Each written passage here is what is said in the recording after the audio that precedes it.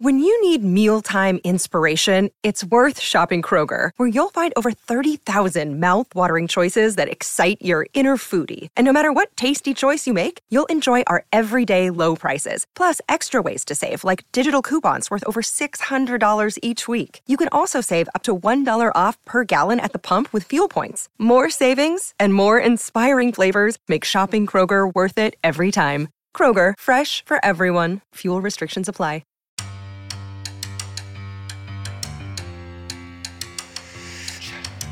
Welcome to the Tell It Avs It Is podcast, your home for everything Colorado Avalanche on the Hockey Podcast Network. Here's your hosts, Griffin Youngs and Christian Boulay. Hello, everybody. Welcome back to another edition of the Tell It Avs It Is podcast on the Hockey Podcast Network. I'm Griffin Youngs, joined by Christian Boulay, as always, as the offseason for the Avs marches on, and the conference finals appear to be marching to a very fast conclusion, as right now, as we are recording, it is the second intermission between Florida and Carolina, and Florida a period away from the Stanley Cup final, and Vegas destroyed Dallas in Game 3 and are one win away from the Stanley Cup final. And we talked about these series coming in, and they're just so close. We don't see any of these series being done in less than 6. Like both of them might not even go back. Yeah, we were wrong. We were big time wrong, because it's different, because when you look at the Florida Carolina series, I think Carolina has played well enough to win a couple games in this series. In the Dallas and Vegas one, that performance from Dallas in Game 3 may go down as one of the worst playoff games performances from a team we will ever see. Given the situation, and to go out and lay that big of an egg is unexcusable.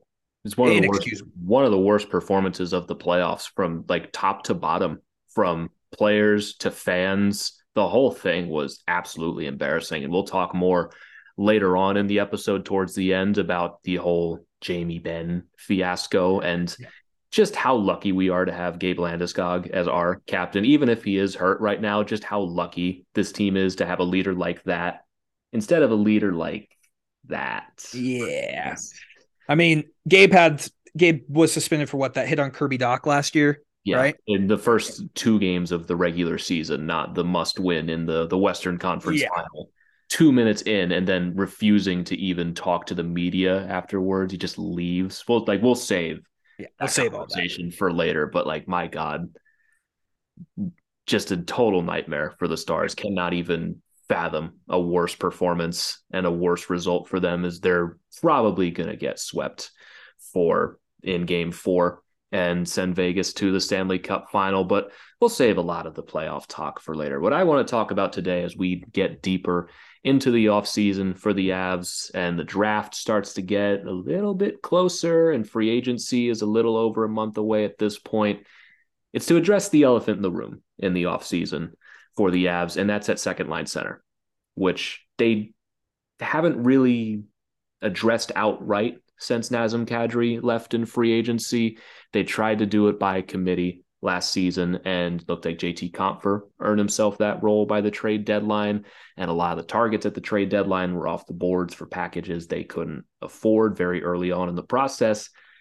Then Compher kind of falls off the map post deadline, and in the playoffs, as you get deeper into the series against Seattle, it's Lars Eller bumped up to second line center.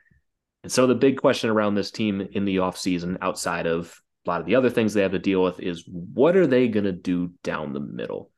Can they go to the free agency market and find a UFA replacement? Can they go in the trade market and find a 2C replacement? Do they have a 2C in system? I think it's a very interesting. That was a rhetorical question. No, they don't. But you look at all of the options they have on the markets right now. Christian, is there any that stick out to you off the top of your head? That are available in free agency or available in trade? Both. I mean, we've talked about him ad nauseum, but I still think Nick Schmaltz would be the most perfect fit to this team. I completely agree. I mean, the only thing I have with Nick Schmaltz is that he's played a lot of time in Arizona on the right wing. especially this season when he was on that top line. He was not the center. He played more on the wing alongside Clayton Keller and Hayton. But he can play center, and if he is playing center with the Avs, that's 5.85 for 3 seasons, including this coming one. It solves your 2C problem, and it solves it for the foreseeable future. And the talk out of Arizona right now, a lot of players maybe aren't very happy with the way things are going in Arizona right now with the arena situation. And even before all of that, you'd seen the talks that the Coyotes, shockingly, are looking to maybe shed some money. And Nick Schmaltz's contract is very backloaded. And so a team with a lot of money, like the Avalanche, takes on that contract, paying him more than 5.85, and takes the onus off of Arizona to be paying that money. It's a perfect trade. And this, I think I talked about it in like a video I did probably about a month ago now at this point. But for me, a theoretical trade package for Nick Schmaltz would be like Sam Girard, because you'd have to move some money out. Probably like, do you think a first is too rich? No. Yeah, you have to include a first in that trade, but I don't think Sam Girard would be in that trade package, because I think if Arizona is looking to shed money, they're not going to look to take money. And one of the things I mentioned last episode is that if Girard gets traded, one of the things I can see is that you move him to a team looking to improve their defense, and they give you draft capital back that the Avs do not have. And then you take a lot of that capital, maybe you get some second round picks thrown in there, maybe a first thrown in there, and you take those and you package them to Arizona to get Nick Schmaltz, kind of like trading Sam Girard to them, but not directly, if that makes any sense at all.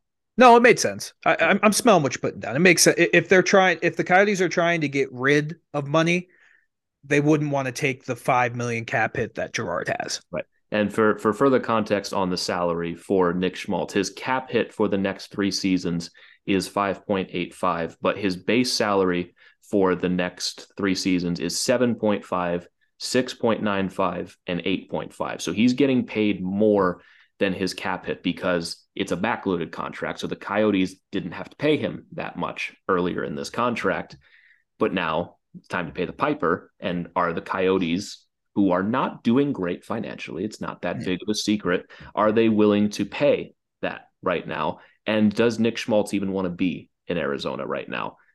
I think it's a fair question to ask. I think Schmaltz is just such a great fit for this team, and especially with the money, it feels like such a perfect solution. However, there is one guy that I like more than Nick Schmaltz for a fit on the Avs. Contract isn't as favorable, but it's Elias Lindholm.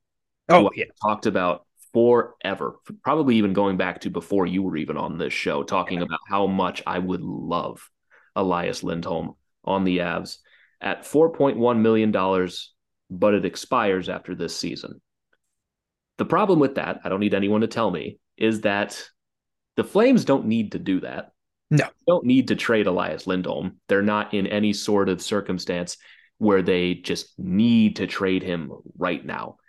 If they are trading him, it's probably at the deadline, but there is a new GM in Calgary and Craig Conroy. Who knows what he's thinking right now? Taking over this team that was a total mess last year, and they're locked into some contracts right now with Nazem Kadri and Jonathan Huberdeau and Mackenzie Weegar. Maybe long-term they can't afford to be paying Lindholm that kind of money, and they know they'll get a haul for him if they move him. I am totally getting my hopes up here. But if Elias Lindholm is available, I would really, really like to see that happen for obvious reasons. Yeah. I mean, we talked about that, I feel like at the trade deadline, that maybe they could move him because he has 1 or 2 years left on his contract? It's 1 at 4.1. So on July 1st, he is eligible for an extension. Yeah. I mean, maybe that's why his name's being floated around, is because if they don't make like significant progress on a contract extension, that's why he could be a possible trade deadline acquisition. But I mean, Elias Lindholm, he was a Selke finalist 2 years ago now at this point. Like, pretty much. I mean, The year that the Flames won the Pacific, he was 82 points in 82 games.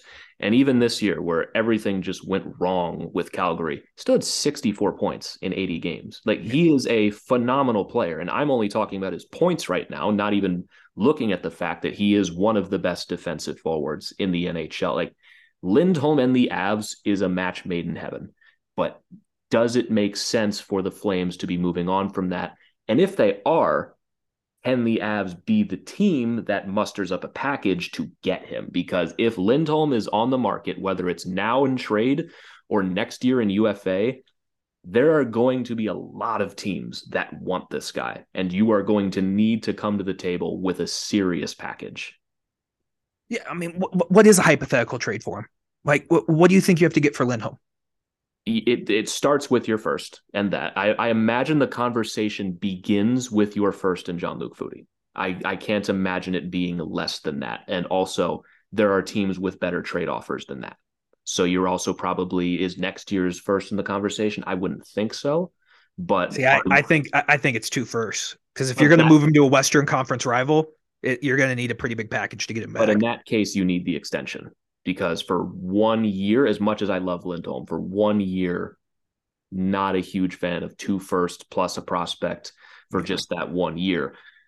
But like, what's an extension look like for Elias Lindholm, a guy who is a season removed from 82 points and was still extraordinarily good last year, and year over year has been consistently excellent in Calgary? Are we talking $7 million for a player like that? Less than that? I don't know. Like, there are several roadblocks to this working, but in terms of pure fit, player I like the most as 2C on the Avs, bar none, end of debate, it's Elias Lindholm, 100%. I love Nick Schmaltz, but I couldn't agree with you more. It's Elias Lindholm. I mean, he solves so many problems for you. And could you imagine a line with him, Nichushkin, and Lehkonen? That would be just a disgusting line to face. If you get a second line center like Lindholm, you're probably putting Rantanen down there with him too.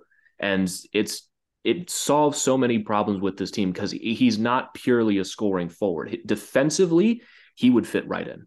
He probably wouldn't even need to practice. Be like, yeah, okay, I do that already. So what do you want from me? Yeah, he's just so rock solid. I really like Elias Lindholm, but I don't know why the Flames would do that.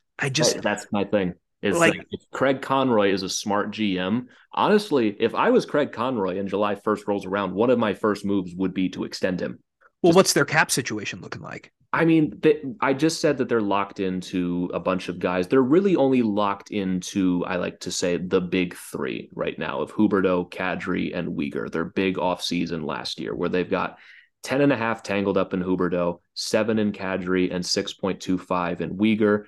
Markstrom still has 3 years after this at $6 million. That's not going away. Anderson has 3 years left at 4.5. Coleman has 4 left at 4.9. Like, they're not screwed in terms of like everyone is just locked in. But if you are trying to win with this core and try to make this work, which is why the Brad Treliving and Daryl Sutter are not there anymore, because they totally failed at winning this year with this team, is if you want to continue winning with this team, you can't let Elias Lindholm go because he's such an important part of that. Yeah, you cannot let a player like that. Like, he would be one of the most sought after free agents next year, without a doubt. Yeah. I mean, can you imagine if he was a UFA this year? Oh, he'd get a bag, man. in this UFA class, I mean, he'd probably be looking at close to like $7.5 million. Minimum. Yeah. Minimum. Like, he is, because how old is he? He's 29? He's 28. 28? So even if you give him a 6-year contract, that's expiring when he's 34. Yeah. I mean, he would be the gem. And if he becomes available, the Avs need to do everything in their power to try and get him. Yeah. And we'll just have to wait and see. Yeah. I don't think it's going to happen. The reason I'm so ranting about this is because just randomly today, there's been like 5 articles written on Elias Lindholm as trade targets for teams and what that would look like for Calgary, just like out of nowhere. So that's been the worm in my brain all day. It's like, oh, okay, so Lindholm is getting traded and the Avs need to get him immediately. mean, I've been beaten on this drum for years. If Lindholm is ever available, you've got to get him. You have to. Oh yeah, we talked about that. I feel like less than 2 or 3 months ago we were talking about that. So maybe we were just early to the party.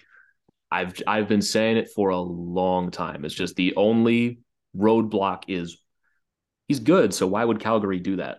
Right. Unless they're interested in just a retool for the next few years and making the back ends of those Huberdeau, Kadri, and Weegar contracts work. I just don't see why a new GM would come in here and be like, Elias Lindholm, one of the guys who like didn't suck last year. Let's trade him. Just move him out of here for futures.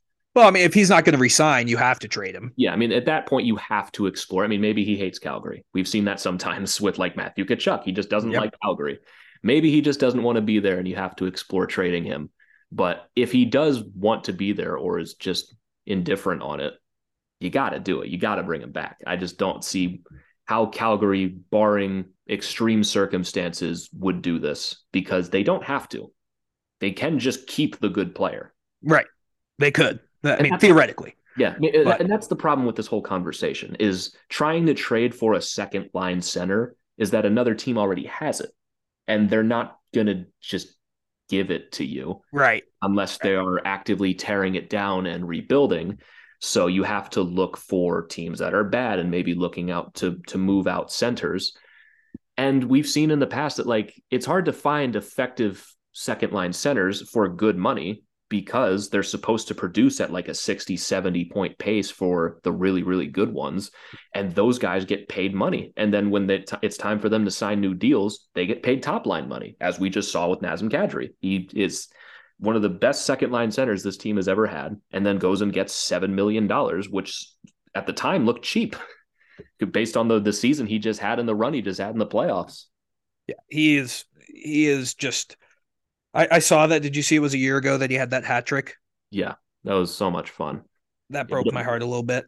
Yeah. I mean, we were at DNVR when that happened and losing our mind with everyone. That was so fun. Yeah, it was a great time. I miss Nas. But yeah, I mean, exactly what you were saying, though. It's these second line centers, they usually outperform their contract, so then they get paid more. And you look at a guy like Lindholm, he's probably like you said, like I think minimum he's getting 6.5 on his next deal. Yeah, he's going to get a very good contract because he's not, even when that contract expires, he's not going to be in his 30s yet and has shown no signs of decline or being a player that's going to decline early. His career trajectory, especially ever since he went to Calgary from Carolina, has only ever been up and has been nothing short of a phenomenal player. He was what, like the 4th or 5th overall pick? For Lindholm, I don't know off the top of my head. He was in 2013, he was the 5th overall pick for the Hurricanes and was drafted behind like Jonathan Drouin and Seth Jones. It was the McKinnon draft. Yeah. So, I mean, he's a fantastic player. I think like percent chance of that happening for the Avs, I'm going to put at a solid 2. Yeah. I mean, if he's available, there's not much of a better fit than the Avs for him. It's just a matter of actually getting him, which is going to be really hard. But if he is available, there's very few prices that I would balk at for that. No, like I wouldn't either. Even the draft picks, if it takes 2 firsts, honestly, if you can find a way to get an extension in there, go for it. Yeah, absolutely. What are the 27th overall pick? And with Lindholm, you're looking probably 32nd. Yeah. Like, what are the odds those guys turn into Elias Lindholm? Slim to none. Very so. But yeah, I mean, that's definitely like now that all that news is coming out, that's the big fish that you have to consider is Elias Lindholm. And I think he's at the top of both of our lists. And then Nick Schmaltz is a close second. Yeah, Schmaltz fits the financial situation. Yes. Better, but I like Lindholm as a player more, especially because he is a fully established center.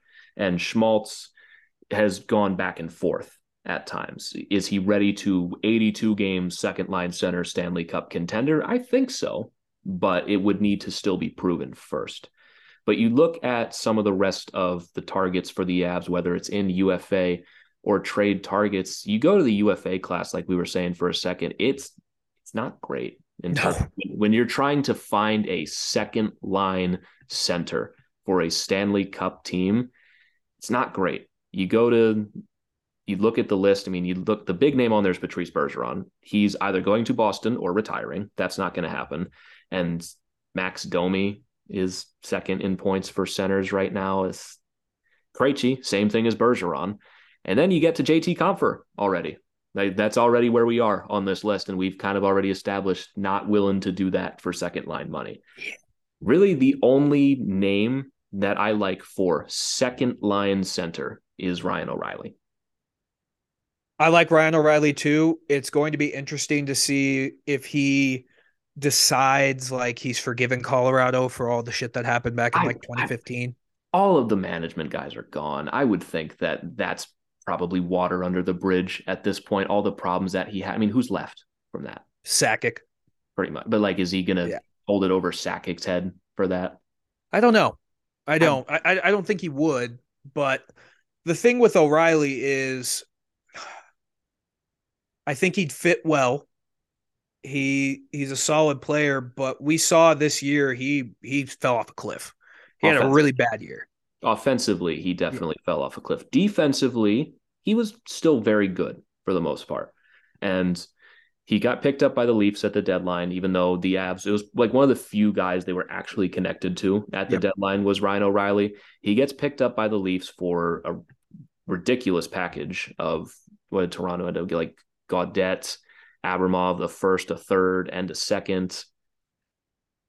And you look at his production from last year, he was not very good in St. Louis. It was actually kind of getting concerning. In 40 games, he had 19 points and was a minus 24, which sticks out because in his time at St. Louis, he's an excellent defensive player, and that definitely helps his plus-minus numbers. I don't put a lot of stock in the plus-minus, but when it goes from extremely positive to extremely negative, something happened there. And it might have just been Jordan Binnington and the Blues are bad, but there's definitely still something there. Only 19 points in 40 games, breaks his finger in Toronto, but had 11 points in 13 games in the regular season. And in the playoffs, he had 9 points in 11 games, including 3 goals.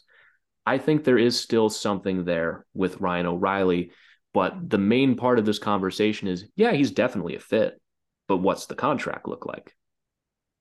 I mean, it'd have to be that 1 year, and then you just take that $7 million from Landy being on LTIR. I don't think he takes that. I think you're looking minimum 3 years. No, I agree. Like that's what it'd have to be. But for the Avs to make that work, like I would be comfortable signing him to a 1 year deal. Just based off what we saw last year. I mean, he broke his foot too, if I remember right, when he was in St. Louis and broke his finger. So, I mean, that can kind of contribute to the downward slope in point production. But I don't know if I'm comfortable handing anything out over 2 years. I think if it's going to be O'Reilly, it's going to have to be at least 3 years and probably in the $5 million range, probably 5.5-ish, around that area. I mean, for terms of his value, it's helped that offensive production hasn't been spectacular over the last few seasons. That certainly helped out a bit, but he is 32. And you have to wonder, is time already catching up with Ryan O'Reilly enough that you are comfortable sinking multiple years into a contract like that? Yeah. I don't think 3 years is the end of the world, though. Like once you're going into the 4 and 5s, that's when it starts to make me sweat. But I think Ryan O'Reilly, as good and as dependent of a player as he is, I think you can get 3 years out of him. I think you could. It's just, I don't know, man. I just always, signing that big of a contract just scares me. Yeah, it's always going to. Yeah. I mean, I think what he could provide to the team is definitely something like he could fill that void Landeskog has a little bit because he is a leader in the room. I mean, he was the captain of the St. Louis Blues, even though they're the St. Louis Blues. He still was the captain, and he adds a ton of value to this team. So I just, with the dip we saw this year, that production scares me. It scares me if I'm going to sign that, because could you imagine if we're in year 3 and he's coming off back-to-back like 35-point seasons? I'm less concerned about the offense after what we saw in Toronto. It just seemed like in St. Louis this year, it wasn't just O'Reilly. It seemed like there was just something poison there this year that affected almost everybody on the team. And he gets to Toronto and played like a few games before he broke his finger. He was excellent in most of them. And then it got to the playoffs. And like he was for St. Louis when they made the playoffs the year before, he was very good in those as well. Yeah. I'm less concerned about it, but there's still the time. The fit with Ryan O'Reilly and the Avs is natural. There's no question about that. But it all comes down to the price. All comes down to the price. I like that $5 million, like you said. I don't know if that's what he's going to sign for. I don't think he can ask for much more, really. At 32 and with the dip in production, I think that's going to be what teams are offering. I think maybe at most $6 million. Yeah, I mean, I think it's going to be one of the things. If it goes longer term, like if we talk 4 years, I think the AAV goes down to like 4.5. But if it's shorter years, the AAV is going to be higher. Right. And in a situation like this, it's a rare time where I'm less concerned about the cap hit and more concerned about the years. Right. I agree. The years scare me about that. It's because like year 1 and 2, he could be rock solid, but then year 3, you're looking at like a Jerome Iginla situation when he came to the Avs. Like that would be my fear. I mean, the thing about Ryan O'Reilly is that I believe his kind of play will last a while. Even when the offense goes, he's still going to be Ryan O'Reilly and still be the Selke winning forward and the guy that won the Conn Smythe. And he has elite defense for center. He's one of the best defensive forwards in the NHL. And you don't just forget about that. He'll get slower for sure, but the IQ and the hockey know-how is always still going to be there. And for a team like the Avs that works a lot with players like this, I still see the fit. It's not my number one choice. And you also have to consider the fact that there are going to be a lot of teams that want Ryan O'Reilly. And if this is your number one option, this is what you're going to do, you can't do it until July 1st. No. And what happens on June 31st or June 30th when the Leafs just re-sign him? And then he's just off the board. And now let's say Nick Schmaltz is gone to somewhere else. Some of the other centers you've been looking at have been traded. It takes away some of your options.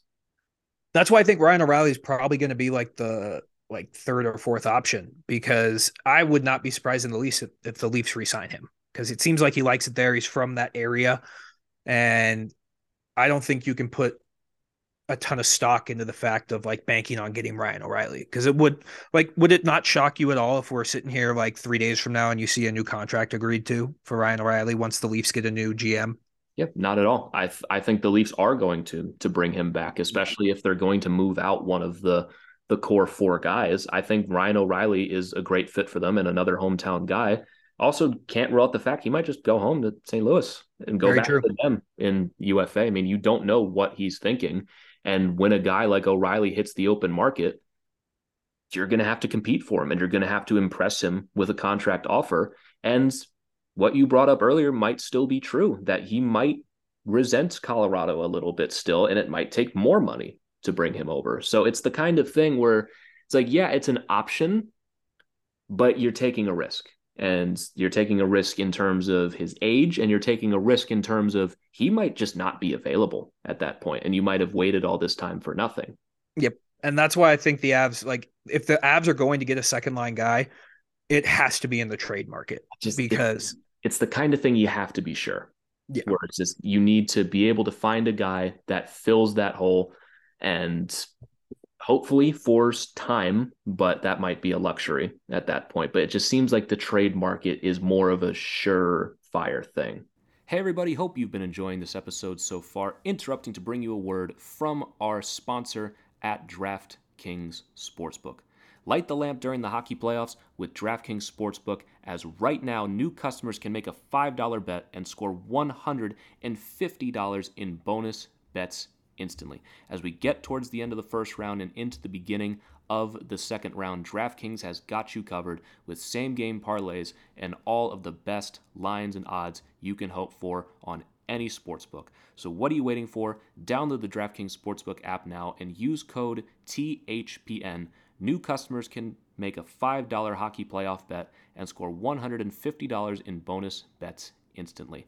That's code THPN only at DraftKings Sportsbook. See show notes for details at DraftKings.com/sportsbook for details and state-specific responsible gambling resources. Now, back to the episode. And the Avs have done well in trades. Like they usually do pretty well in trades, given what they give up and what they get in return. And I just think that's a lot easier, a trade. And like you said earlier, the UFA market for second line centers sucks. And if there's one thing that Chris MacFarland and co have to accomplish this offseason is they have to get that second line center. Right. We cannot go another year without a second line center. Right. Or at least like some kind of plan, because doing it by committee, it was okay for a while, but at the end it fell apart. And there are UFA centers that I like and I think would be good on the Avs, but penciling them in for the second line center role might be a bit of a stretch. Like a guy, another Toronto guy like David Kampf.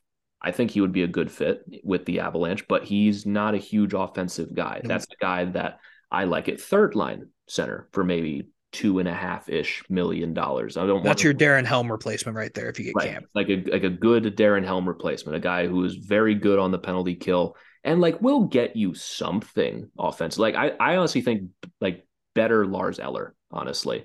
Like mostly a defensive acquisition at center, but maybe a little more potential to put than Lars Eller would. And also a name we've seen floated around a lot, and I'm not opposed to this, but I'm a little opposed to second line center is Jonathan Drouin, where the Nathan MacKinnon connection is obviously there. I don't mind a 1-year prove-it deal. You get him out of Montreal where there have been problems for so long. I think you can work something there. But if you're signing him to be the second line center, then I don't see it. There's way too big of a risk in that situation.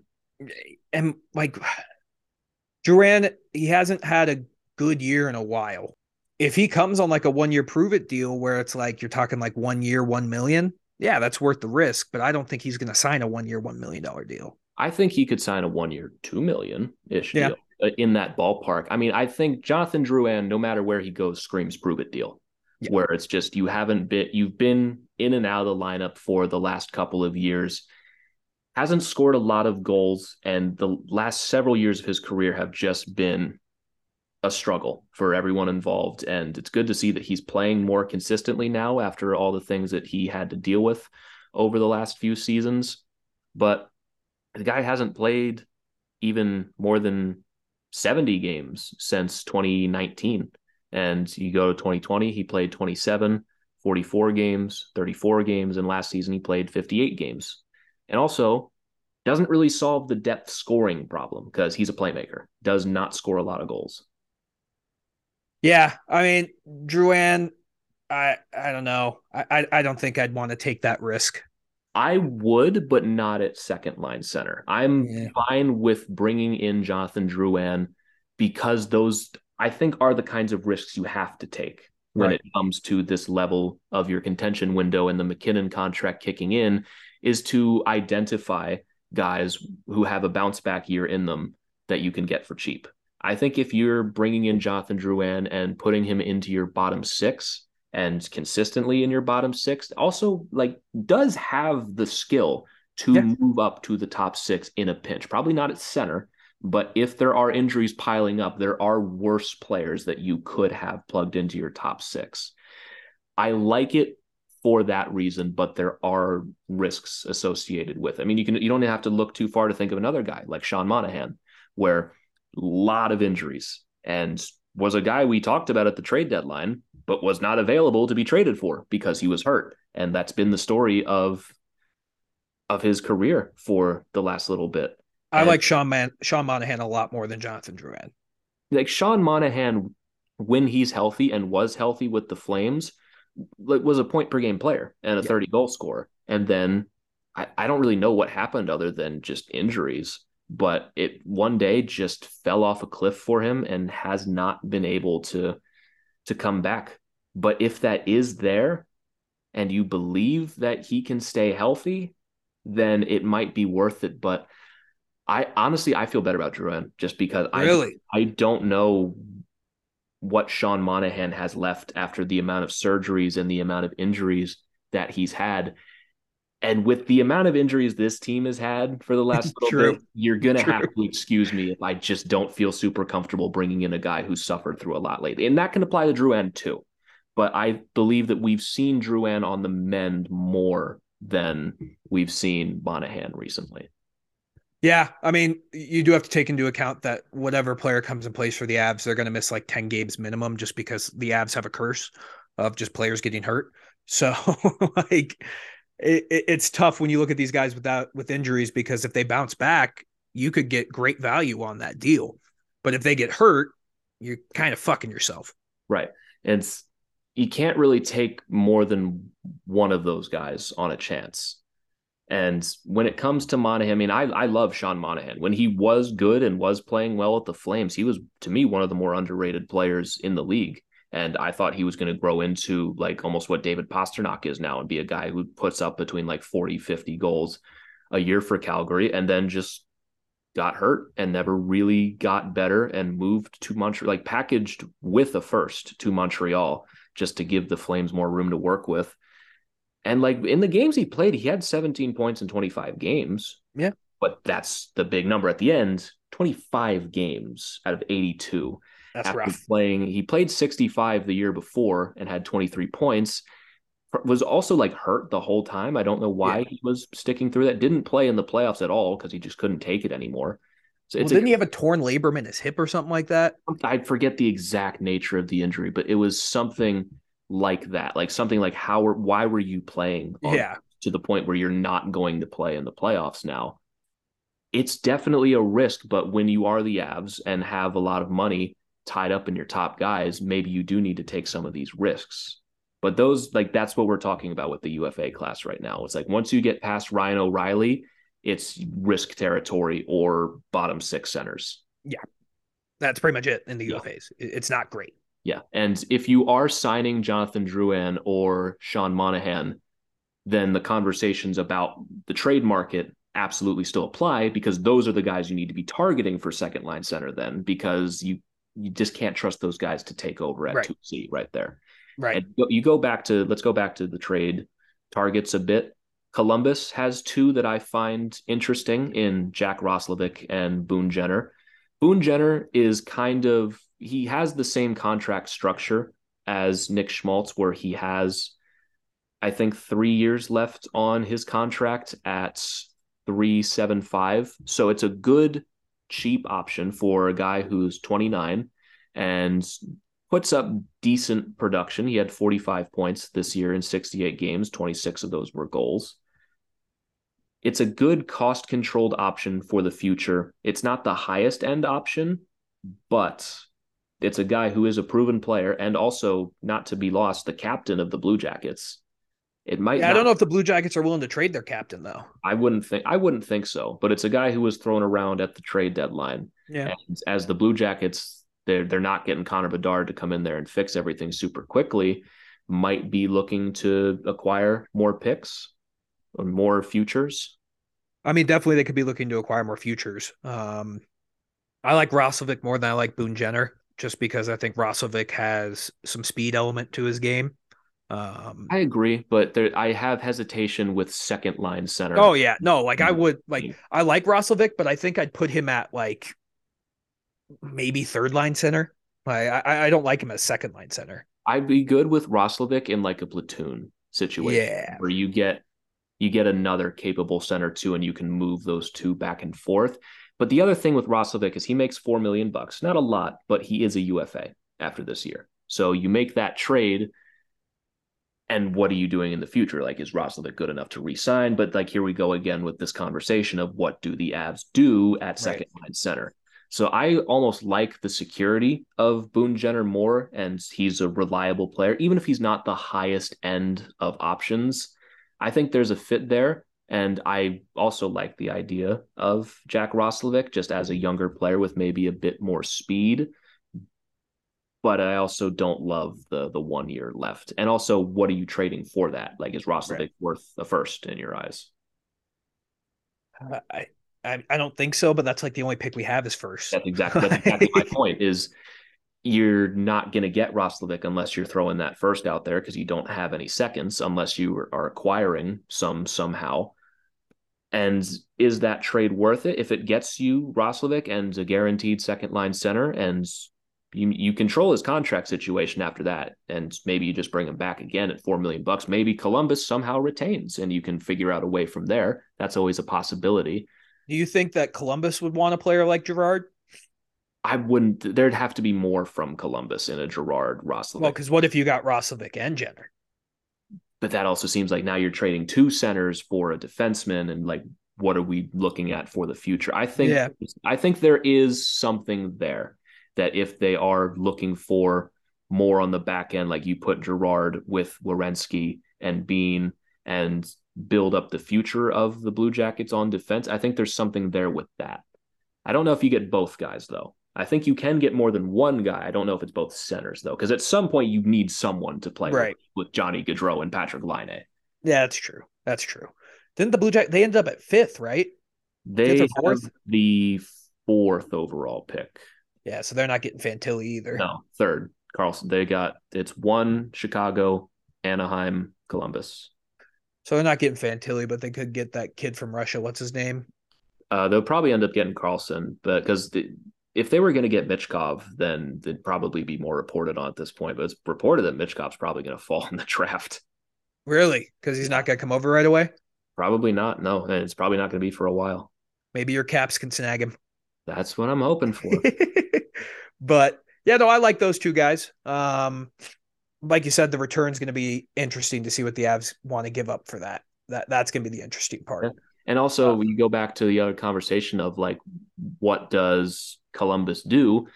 Is I think Columbus is a bounce back candidate, and Carolina has tied the game, which is going to distract us. Probably don't get this conversation back on track. Like Columbus, I think is a bounce back candidate, and they might not want to trade centers right now because they had a horrible season last year where a ton of guys are hurt. Also, the team wasn't very good. If they want to make the playoffs in the near future, I don't think they're super far away. I think they have a lot of work to do. But if they're trading Jenner, then it's probably signaling a rebuild or probably a long process. I think Roslovic less so because he has 1 year left on the deal. I think having said all this out loud, I think Roslovic is probably a little more realistic. I agree.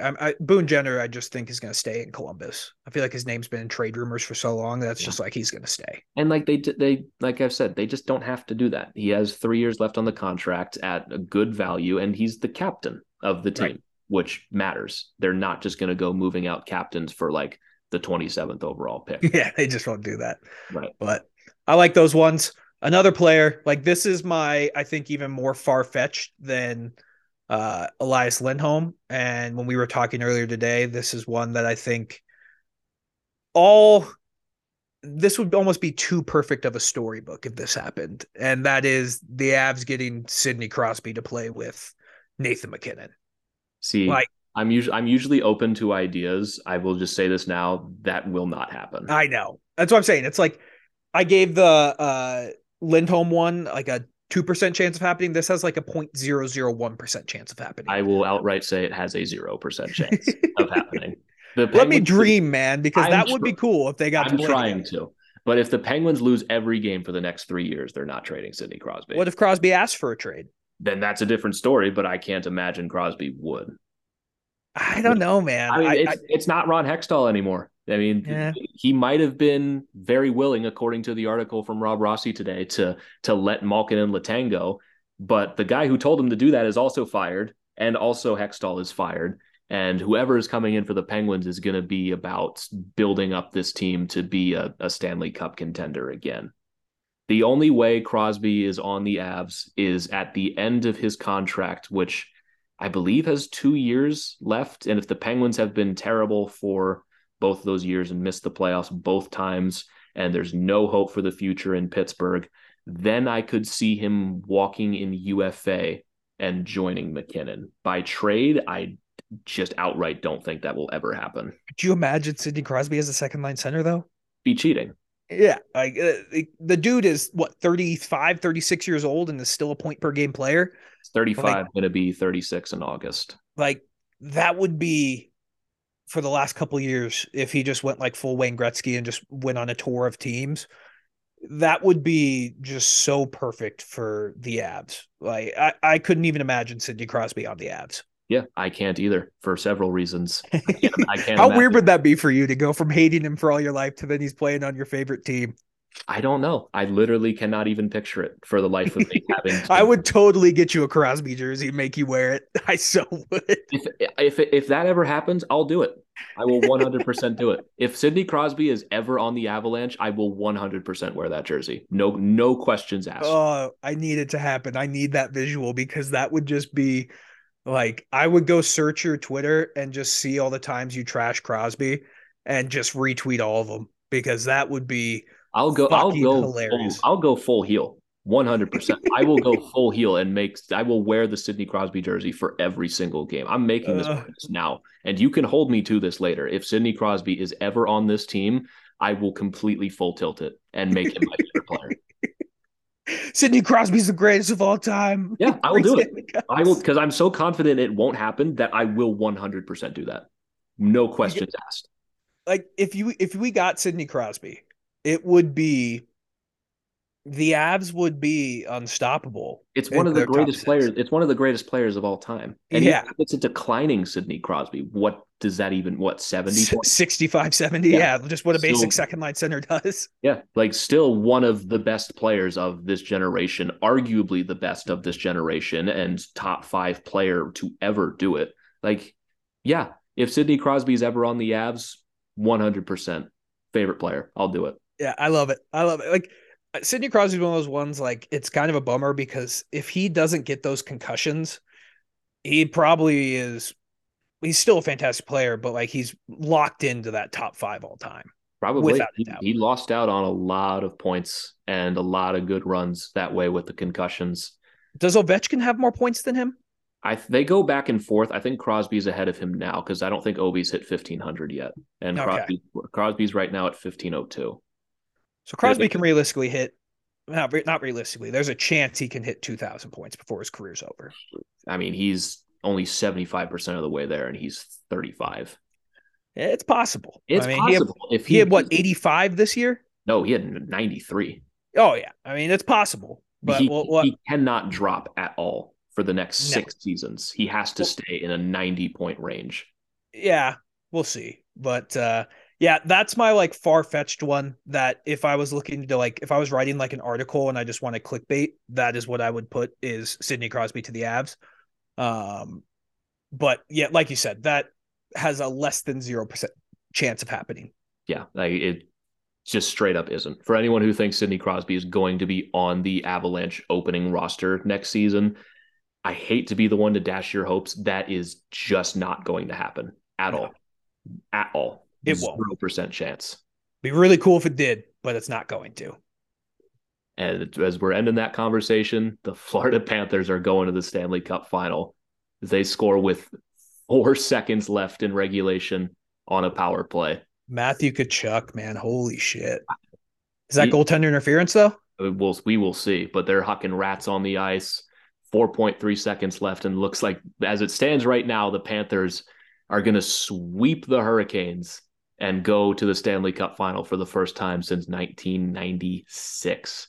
And they're going to look at it. We're going to continue the conversation, but holy shit. Yeah. Who else do we have on this list? Because we're already at like almost 50 minutes of player talk. Who else do we have? I mean, looking at the trade targets, we've talked about Schmaltz and Jenner and Roslovic, Lindholm. Speaking of the Panthers and guys who are now not going to come here, I had Sam Bennett back when I made this. I've had this list for a while. I've been building it for a while.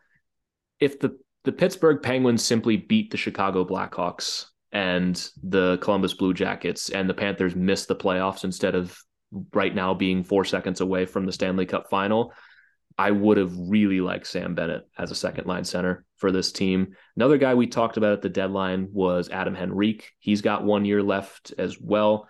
I would have liked him more as the deadline acquisition this year, but I still think there's a fit there, especially if he's healthy.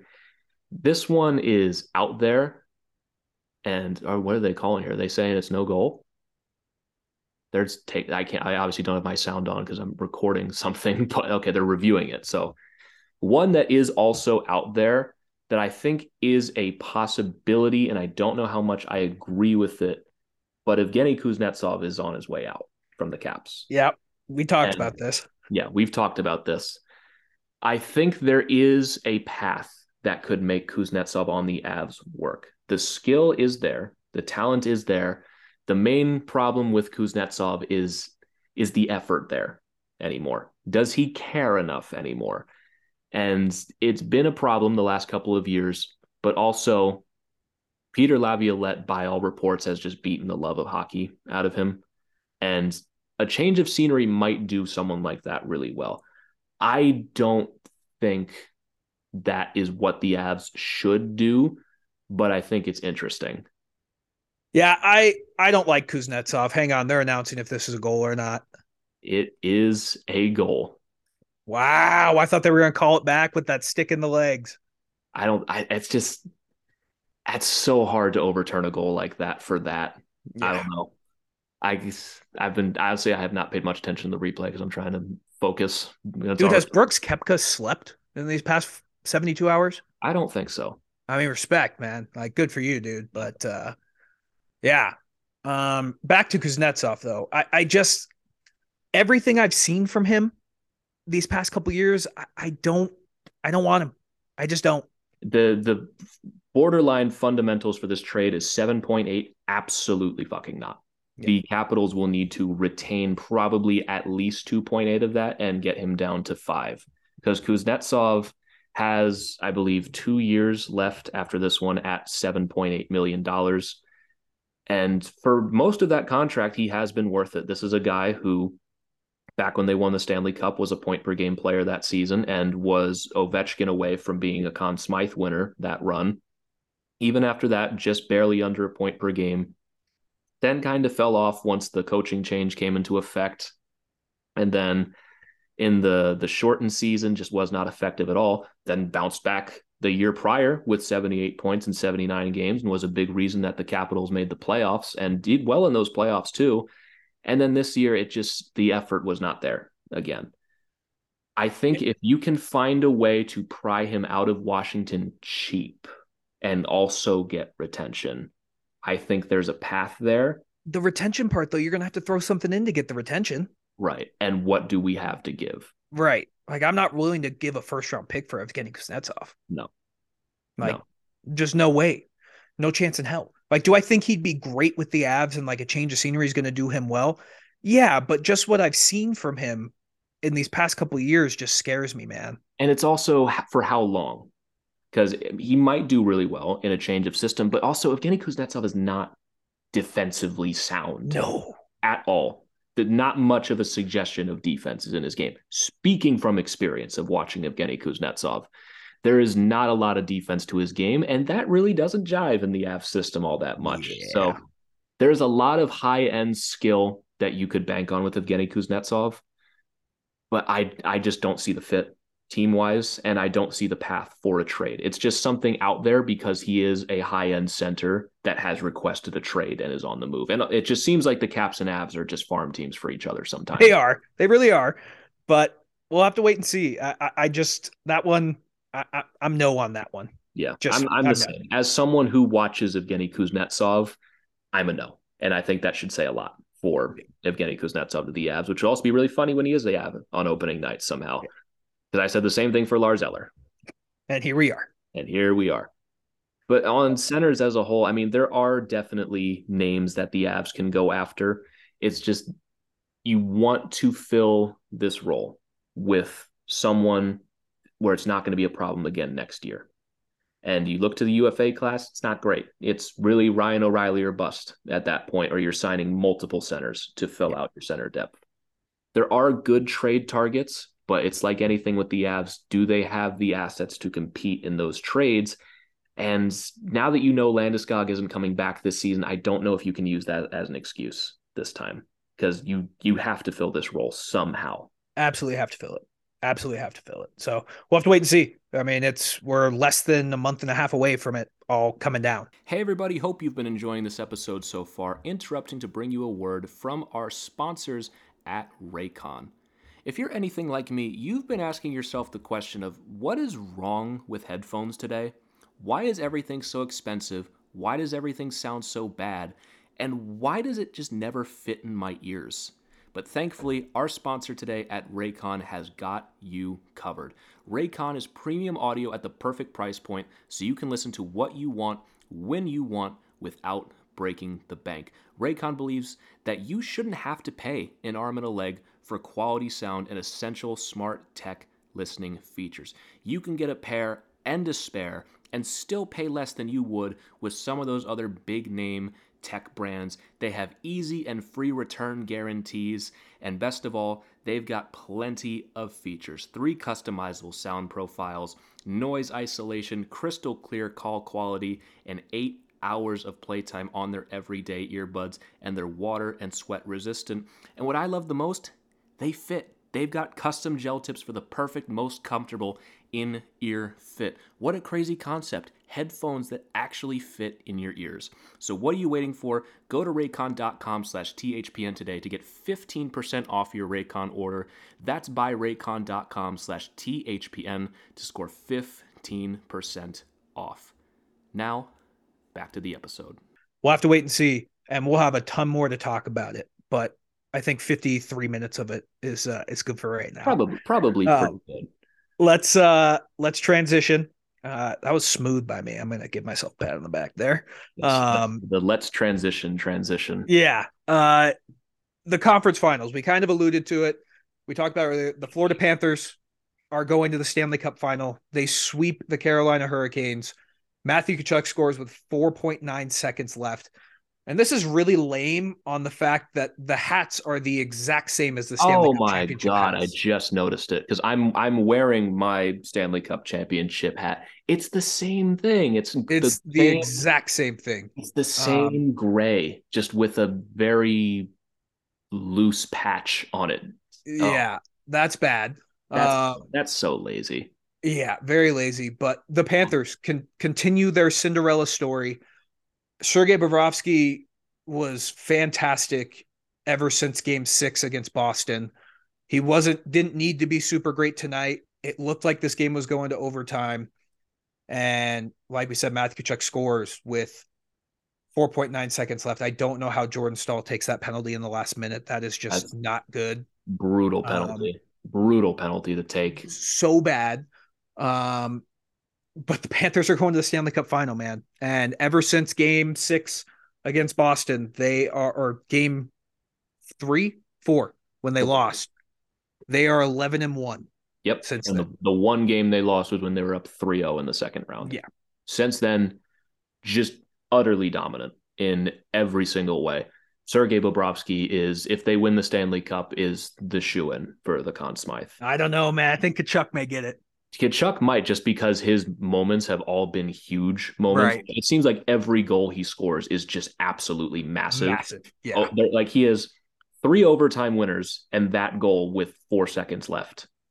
Just that alone is a very compelling Conn Smythe case, but they're not here without Sergei Bobrovsky. No, it's going to be interesting. And we've talked about it on previous episodes. Bobrovsky is, if they can win a cup this year, that contract goes from being one of the worst of all time to no one is going to remember the bad years. You are exempt from criticism forever. Yeah.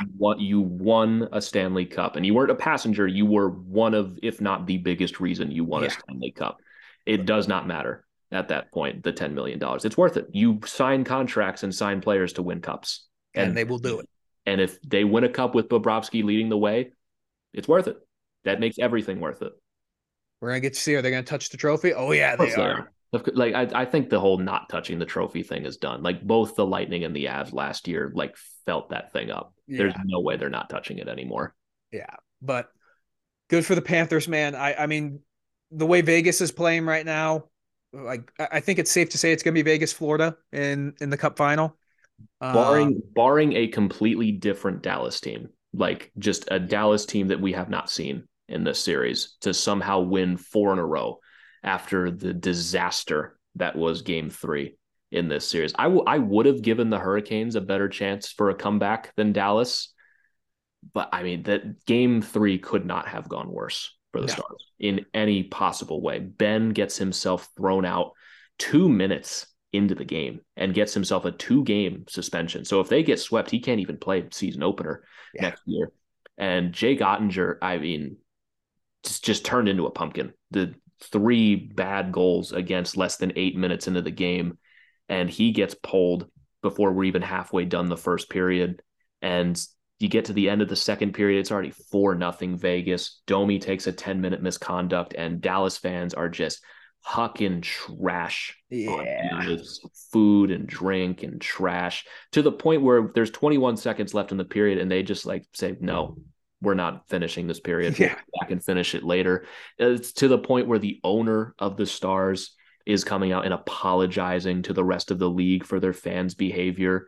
And they don't even score a goal in this game. Like, it is as bad of a performance I think you could possibly get. Yeah. The Avs could have beaten the Stars team. They could have. If they're playing like that, yeah. Yeah. The Avs could have beaten this team. But Vegas just keeps finding ways to win. Florida keeps finding ways to win.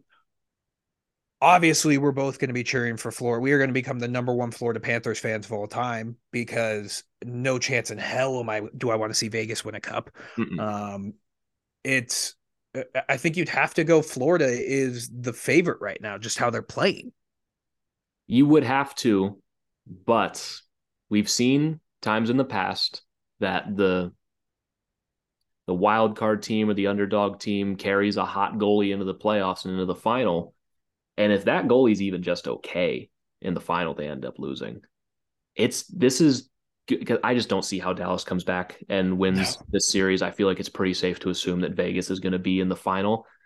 I think it's a fascinating series either way, because is Adin Hill going to crack under that pressure of barely even a starter in his career, and now he's thrown into the Stanley Cup final as the bona fide guy? Can Bobrovsky keep it up in the final? It's such an interesting series, because off the top of my head, I don't think I can really pick a winner. You want to go Florida because of the hype, and we are 5 minutes removed from them sweeping Carolina, and Vegas isn't even in the final yet. But I feel like my gut is telling me Vegas, probably, just because if Bobrovsky goes back at all, then I think Florida is going to be in a little trouble. But that's also the thing. Bobrovsky does not have to go back at all. He can just be a 970 again, and they just walk through Vegas in 5. Yeah, I mean, it's going to be interesting to see. I mean, we'll save that more for the Stanley Cup Finals preview when we get to it. But I really like the Panthers the way they're playing, and that's just complete bias that I want the Panthers to win. Because I don't want Vegas to win. It's honestly, the way the Western Conference Final is going is kind of almost perfect, because it leaves, if it does end in a sweep, it leaves the Stars embarrassed, which is very funny. And if Vegas loses in the final, best case scenario. Cherry on top. Yeah, cherry on top of the whole thing. But hell of a conference finals, even though both are probably getting in a sweep. The East Conference Final is significantly better than the Western Conference Final, but still a hell of a conference final. Yeah. But I think we'll save that for save that for another time. I don't even know what the fuck I was trying to say there. Let's we got a couple mailbag questions we can end the night on. We'll keep it to one for today. Okay. We're going a little long on time, and I do have to be up very early tomorrow, so I don't want to be up all night doing this as much as I love doing this. So we'll get to a question from our guy Logan, who we saw at DNVR a year ago. Still appreciate you, Logan, for buying us that beer a year ago. And he asks, is Jamie Benn the worst captain in the NHL? After seeing what he did to Mark Stone, I'm convinced he is. Are you guys convinced? And when I first saw this a while ago, I was saying, well, surely not the worst captain, right? Then you start to look at the list and you go, well, who is? Because the first name that comes to mind is Jacob Trouba, right? Yeah, Trouba definitely takes the cake. Definitively takes the cake, because he's only been captain for 1 year. Yeah, I mean, he definitely takes the cake. I fucking hate Jacob Trouba. Jamie Benn's probably in the top 5. Because I'm trying to worse captain. Just you think about it, man, what a bad captain. Because I really can't think of one that comes off sucks as a captain. Where I mean, you could say Blake Wheeler, but he's not the he's captain not the anymore. captain anymore, which is Uh, very indicative of him as a captain. He's not the captain yeah, anymore. And do you know who the Jets captain is now? they don't have one. They don't have one, which says Yeah, a lot about Blake Wheeler as a captain, that they rather yeah, not have one at all while he's still on the team that's a player who could end up on the Avs. Blake Wheeler, by the way. for heavy retention. Yeah, that's a Heavy, player. heavy, heavy retention by Winnipeg. Yeah, But but like for who else? Who else is there? the Trying to only one think. that even comes to mind is Jacob Trouba. But even then, like Jacob Trouba might be a fantastic leader in the room. He just might be a Yeah, very bad hockey player. Jamie Benn took himself out of a must-win game 2 minutes in and then did not face the media. Like, not only didn't face the media, left, like went home, got in his car and left while his teammates are facing the media. You have a C on your chest for captain? That looks more like a coward to me. yeah, that was good right there. By the way, I like what you did there. Thank you. Trying to think. I mean, like I don't like Jared Spurgeon, but I think he's a he's fine captain. yeah, he's not bad. He doesn't do anything malicious. I like Roman Yossi. Like Jonathan Taves kind of sucks as a human being, but he's not the captain of the Chicago anymore. right, he's leaving. So like that's what I mean. Like in terms of bad captain, it's not Just a very extensive list. I'm running through divisions right now. Right. I have all of the captains in front of me. Like I and mean, Gabe Landeskog obviously is one. No, I'm kidding. top of the list. Yeah, top of the list. Yeah. Um, But even in terms of like obscure captains, like Kyle Okposo re-signed today with the Sabres. He's their captain. They clearly like him. I like Kyle Pozo. I do. It's like we're talking like Bergeron, Jordan Stahl has been captain there for a while. We talked about Boone Jenner earlier. No one really comes to mind as just like, yeah, what a poor Idiot. captain, like what an idiot who doesn't deserve to lead their team. It's really just kind of Ben and Trouba. And Trouba, I'm willing to give the benefit of the doubt because it's year one. And I would certainly hope that they didn't just give Trouba captaincy to piss people off. I imagine there's something there behind the scenes that made him the candidate over a guy like Zibanejad. But Jamie Benn abandoned his team in game. Yeah. It's like bad enough to the point where it's going to stick around him for a very long time, especially if they get swept and he's not there. Yeah. Who else is that? I don't think there is anyone else. I have every captain in front of me, and I would tell you if one was like, oh, of course, there isn't one. Yeah, there isn't. Yeah. Like, there just isn't. So, I mean, it's a great question from Logan. Like, is he the worst captain? It's very much recency bias because we're removed from this, but I can't even picture any captain on any other team doing this. Like, No. can you imagine Gabe Landeskog ever doing that? No. And I forget who tweeted it today, but someone, it may have been Peter or it may have been JJ. I think they were like, if we're thinking of the same tweet, it was Evan. oh, was it Evan? Where they were just like, Gabe Landeskog after the offsides call in San Jose. That was Evan. Yeah. Still faced the media afterwards, like even though he had just been robbed. Yeah, I mean, like what you want from your captain is someone who's going to almost be the like the bulletproof vest for your team. They're there to take the bullets of the media. The leader. Yeah, like, and especially when you're the one who causes the problem, right? You need to face the media. You don't leave your teammates to clean up you don't leave and go home. Like there's a video of him getting in his car and leaving while his teammates are still in the locker room answering questions about what a fucking disaster this game was. Yeah. And a lot of it can be contributed to their captain just took himself out of the game 2 minutes in with a ridiculous cross check. And his excuse was, oh, I didn't mean to use my stick as, I don't even know, to like break his fall or whatever, the fall that he initiated by seeing Mark Stone's head and going, I'm going to hurt this man. Yeah, I'm going to hurt him in the head. Yeah. Like I'm trying to think back on like the playoff run last year. I don't think Gabe Landeskog ever talked to the media after a win. He would only talk after like the 4 losses. Right. The captain is supposed to be the guy who takes those bullets, especially if the captain's responsible for most of them. Right. It's the kind of thing where it's like you look at the list of captains. Can you imagine like the tables are turned? Can you imagine Mark Stone doing that? Oh, I would laugh my ass off. I would laugh, but like he wouldn't. He straight up would not do that. Like Anze Kopitar. Like even Connor McDavid. McDavid would face the media. He has to. Yeah. He does. He's a little bit bitchy sometimes, He is, but but he would be there to take the questions. yeah, I mean, You can I don't be, really you can be blame. bitchy all you want. You can be bitchy all you want. You Yeah, still have to take the bullets. You're the captain. You wear the C. You're one step below the coach. yeah, I agree. I mean, I didn't want to say it was Jamie Benn because I feel like that was a little bit of recency bias, but now that we've talked about it more, like that's just It'd be like if Jordan Bennington was the captain of the Blues. yeah, that'd be funny. That'd be awesome, honestly. Dude, honestly, I don't know if you're still watching the TNT post game. They just did like Wayne Gretzky and they showed all of his accomplishments and then poor Paul Bissonnette at the other No, end. It's they just did. like, Last game they did points in career, and Bissonnette was below Lundqvist. oh, that's fucking funny. No, Oh, that's so no mean. offense to Paul Bissonnette, who's better at hockey than I will be at anything in my life, Yeah. but still very funny. Why is he sitting next to Wayne Gretzky, man? Like that's just sit Anson Carter next. At least Anson Carter has something. But It's very funny. but yeah, I mean, let's just thank our lucky stars that even when Gabe Landeskog's injured, he's the best captain in the NHL. Lucky stars. I like that. Very nice. Thank you. Thank you. I'm glad someone got it. But we got to get you so you can start editing this. Griffin graduates college tomorrow. He gets to be a big boy.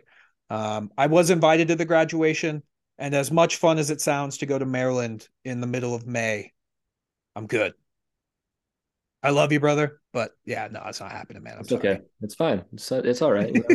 I'm not offended by that. It's okay. He says that while he's shooting me a death glare. Yeah, I have thick skin. It's okay. It's just I won't read into that at all. It's okay. Don't worry about it. Fair enough. But congrats, man. That's awesome. You only get Thanks. to graduate college once unless you go back for a master's, which I wouldn't recommend doing because it's kind of stupid. But then you eventually get like my diploma is just sitting in my man cave, and it's like, wow, that's $90,000 for that piece of paper.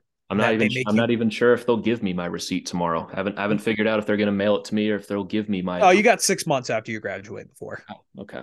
Yeah, you got time. And then that they make you pay for the diploma, which is the best part. Right. So That's that's just the best part. they make you pay for the receipt, basically. Right. So yeah, mine's just sitting in my man cave. It looks pretty nice, but yeah. Congrats, man. In all Thanks. seriousness, though, it's an awesome feat. And you worked your ass off. I don't know how Griffin does this sometimes, but that dude, he is on the East Coast. We record mostly on my timeline. He's up till 3 a.m. most nights, and he's still going to school. So major kudos to that man, and just enjoy it, man. Enjoy the day, enjoy the time with the fam, and yeah, just party.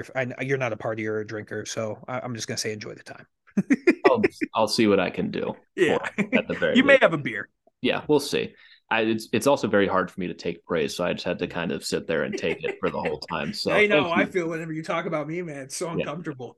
Thank But- you. I appreciate the kind words. I'm learning how to work on myself and take There you go. praise and also constructive criticism. So There you go. So thank you. I appreciate it. But unless you've got anything else for this one, I think we're good to go. Oh, dude, we were going to talk about the Nuggets. Oh my God, that's very on brand for how the Nuggets have been treated as of late. Yeah, I mean, the Denver Nuggets advanced to the NBA Finals. They sweep the Los Angeles Lakers. They are on a eerily similar path to what the Avs did last year. The only thing that's different is they lost a game in the first round. Other than that, they are on an exact same path, and we wouldn't be an Avs podcast if we didn't talk about the Nuggets, even though basketball bores the hell out of me a majority of the time. It's really cool to have another championship run very shortly after the fact that the Avs just did this. Oh, absolutely. I mean, I'm not a basketball guy at all, but like I was stressing over the Lakers still. Like I couldn't watch Game 4. It's like I don't need this stress right now. I don't need this in my life. It felt good to be like freaking out about sports again. Right. Like this is the time of year where I need to be panicking about sports, and I was panicking about basketball. And we talk about it.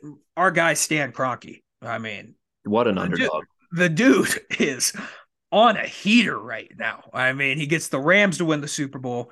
The Avs win the Stanley Cup. Arsenal, I think, finished like they kind of blew it. They could have won the Premier League, and now the Nuggets can win a championship. We're talking this guy could win 3 championships in less than 3 years in 3 different sports. You know, just Stan Kroenke started from the bottom. Started from the bottom, man. True underdog story. But also, like, I want to talk about the Nuggets. Is this the most disrespected a team has ever been on a championship run? because that entire Lakers series was not about the Nuggets at all, even after they won. Like, it was disturbing to a point where Well, everything that the Nuggets did was just like, well, how does this affect LeBron, though? yeah, I think that's where basketball and hockey are different in that fact, where it's like these big media teams like the Boston Celtics, like the Los Angeles Lakers, so many people are fans of them that they don't care. And it's frustrating, but name another time that a number one seed can say that they're the underdog.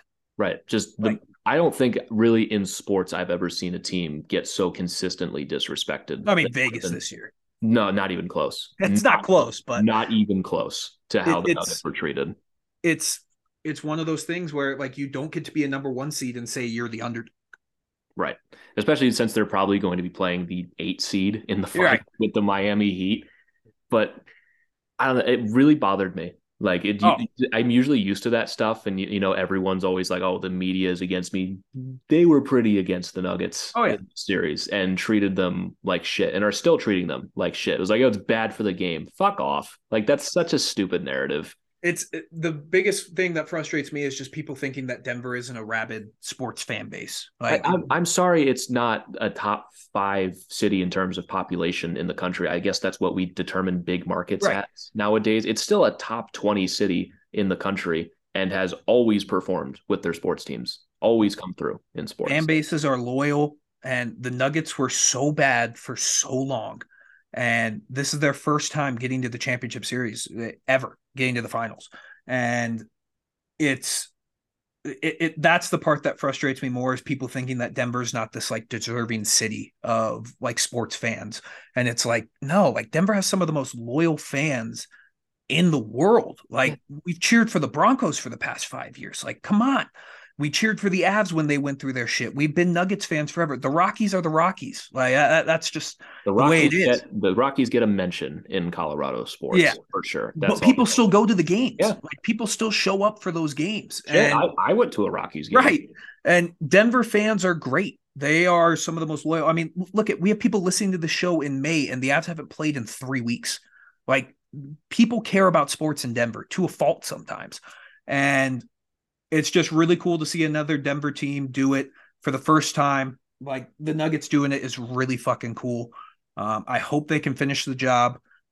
You want to hear something funny, though? Because my brother has season tickets to the Nuggets. I have season tickets to the Avs, right? He told me his playoff ticket prices, and I gasped at how little they were, because it reminded me so much of what the Avs were last year. Because I don't know if you saw what the Avs were this year. If they would have made the Cup final, I think my tickets would have been like $500 a piece. He paid $500 for a ticket to like total for all 4 games. Wow. Yeah. It's crazy. So I told him, like, enjoy that, because if they win the finals, those ticket prices next year are going to skyrocket. Those are going through the roof all season long. Yeah. I imagine worse in basketball too. Yeah. And if you do want to go see the Nuggets play in the NBA finals, you can use the promo code Tell It As It Is on SeatGeek and save $20 off your first purchase of $50 more. I can promise you the tickets are $50 or more. So definitely $50 more. Just take the $20 off, because why not? So go ahead and use that. Free money. And shout out the Nuggets. That's the most basketball we will ever talk on this podcast. I mean, if they win, I'm sure we'll talk about them a little more, but it's great to see that the Nuggets are back in the final for the first time ever. And really hope that they can finish the job, because just a year removed from the Avs winning the Stanley Cup, it would be nice to have Denver be back-to-back champs somehow. And like the Nuggets deserve it. They're finally healthy, seemingly for the first time ever in the playoffs, and they're dominating people. And it will be really funny to have to watch people try to make this seem like a bad thing for basketball, that the Nuggets are going to win. Dude, Denver is in such a good spot with their teams and superstars. Like, you look at the Avs, they're loaded with superstars, Nathan McKinnon being the number one. And then the Nuggets, you got Nikola Jokic, who is a back-to-back MVP, should have had 3 this year. Like, Denver we could be seeing the start of like a run for Denver teams to win championships. I don't think it'll be from the Broncos or the Rockies. So the Avs and the Nuggets are going to have to carry the load. Although the Colorado Mammoth, another Stan Kroenke team, they're in the championship series again. The ultimate underdog strikes again with Stan Kroenke. That dude is. Can't stop winning. I just want to meet him. I just want to shake his hand and tell him, "Sir, you're an inspiration." Maybe some of that winning will rub off on. Yeah, the guy doesn't lose. Dude, I'd take his mustache. I would take his mustache. I'd take that every time. How cool is it to have your first initial be E? Like, right? I'm E. Stanley Kroenke. That's fucking cool. He also took the Rams out of St. Louis, which was very funny. Yes, very funny, and they hate him for it. So funny. Yeah, I mean, the underdog Stan Kroenke has a chance to strike again. So, yeah.